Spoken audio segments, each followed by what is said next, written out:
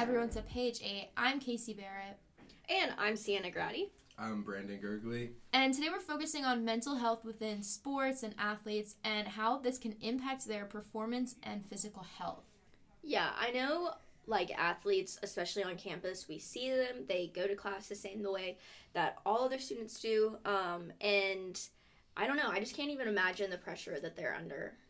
Yeah, I feel like a lot of times students maybe have it a little bit easier because they know the athletes are in their classes, like you were just saying. But a lot of times, like if you see them on TV and stuff, you don't really think about the fact that they're students too, and they have lives outside of just the sports that they're playing.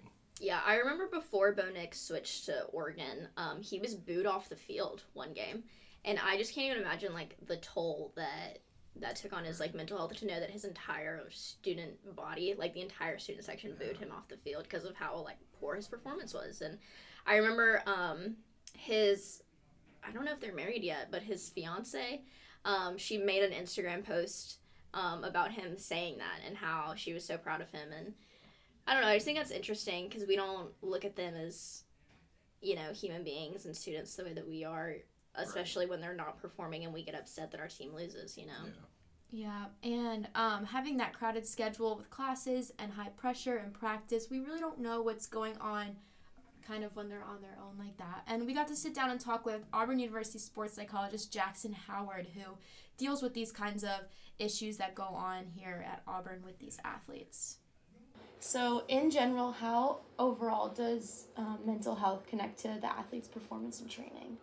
Yeah, I think that's a great question. I think mental health, kind of defining that generally, is more into the emotional well-being, social well-being, psychological well-being of individuals, and with our athletes wanting to make sure that all of those individuals feel like they're able to perform in a way that's, you know, kind of matches up with their goals and their expectations. And so I think a lot of times mental health being making sure that, you know, we're feeling happy and healthy and some of those different things, psychologically, physically, all the above, usually leads to athletes being more engaged and more motivated and able to perform at the level that they want to. So I think really, you know, the important part is kind of recognizing the mind-body connection between mental health and also with performance, and being able to kind of put your best foot forward by taking care of a lot of different areas of your life to get the best out of yourself on the field or on the court or in the classroom in different situations. And kind of more specifically and focusing on poor mental health, what are the effects you see from somebody who's maybe suffering from that? Yeah, I think poor mental health can be defined in like a lot of different ways. I think some of the biggest things we see with college student athletes usually revolve around everyday living skills. So if that's sleep or nutrition or getting the appropriate amount of rest and recovery, or maybe there's academic stressors or different things that are kind of flaring up in their lives, or relationships, family, a lot of different areas.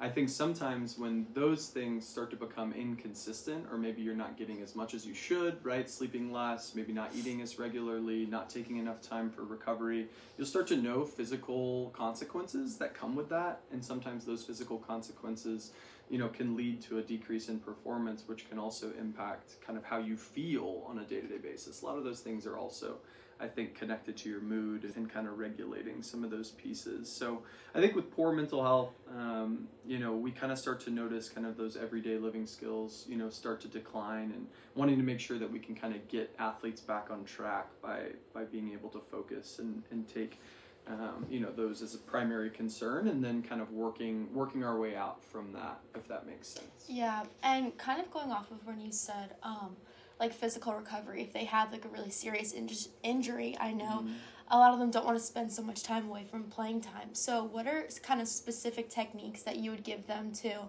kind of, I guess, boost their mental health from this injury? Yeah, I think we see a lot of short-term and long-term injury.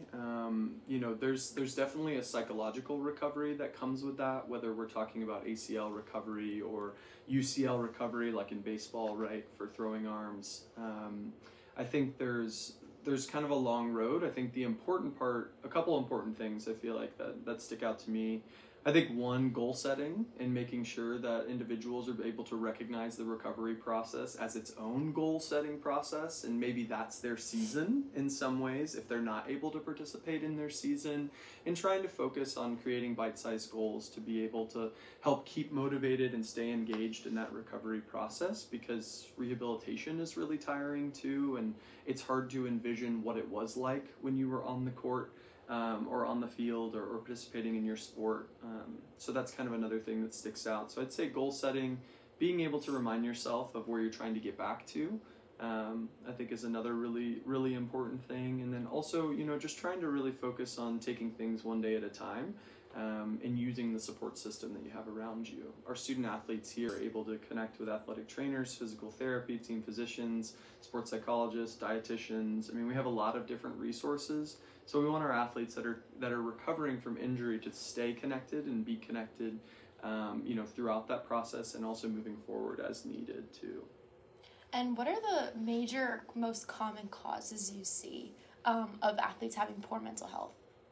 Yeah, I think it goes back to that initial answer that I had before, which is kind of, we start to see maybe it's a pattern of some of those daily living skills. The sleep gets worse, the nutrition gets worse, kind of starts to decrease.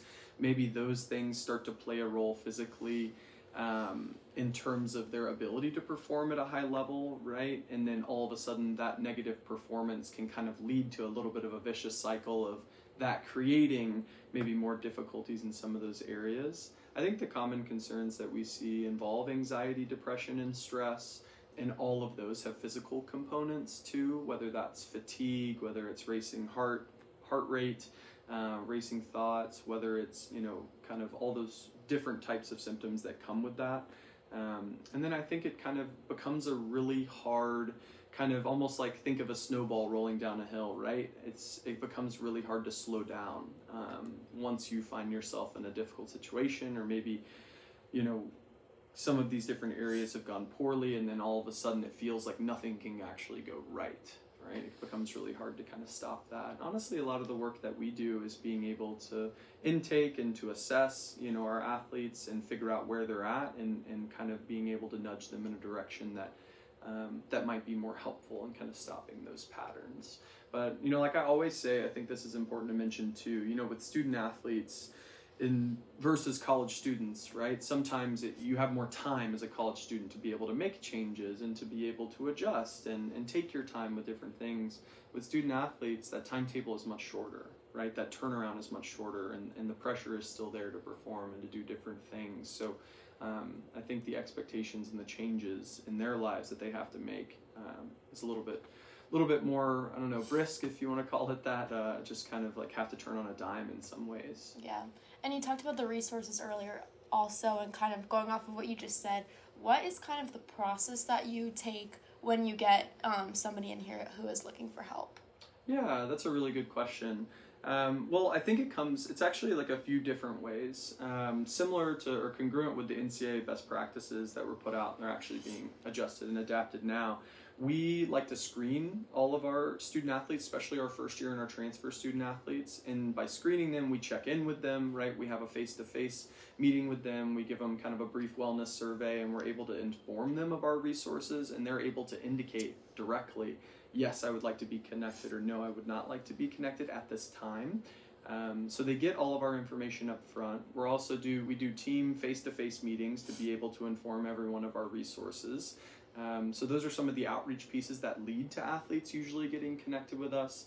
In addition, we also have athletic trainers, dietitians, team physicians, all of our support staff really that can refer athletes directly to us. And then we typically get those athletes scheduled within 24 to 48 hours. When athletes come in, we pretty much kind of do a standard, what we would call an intake assessment, which is just to get to know the athlete and get to know what's going on and start to formulate and create a plan for moving forward of what we think might be the most effective care for them.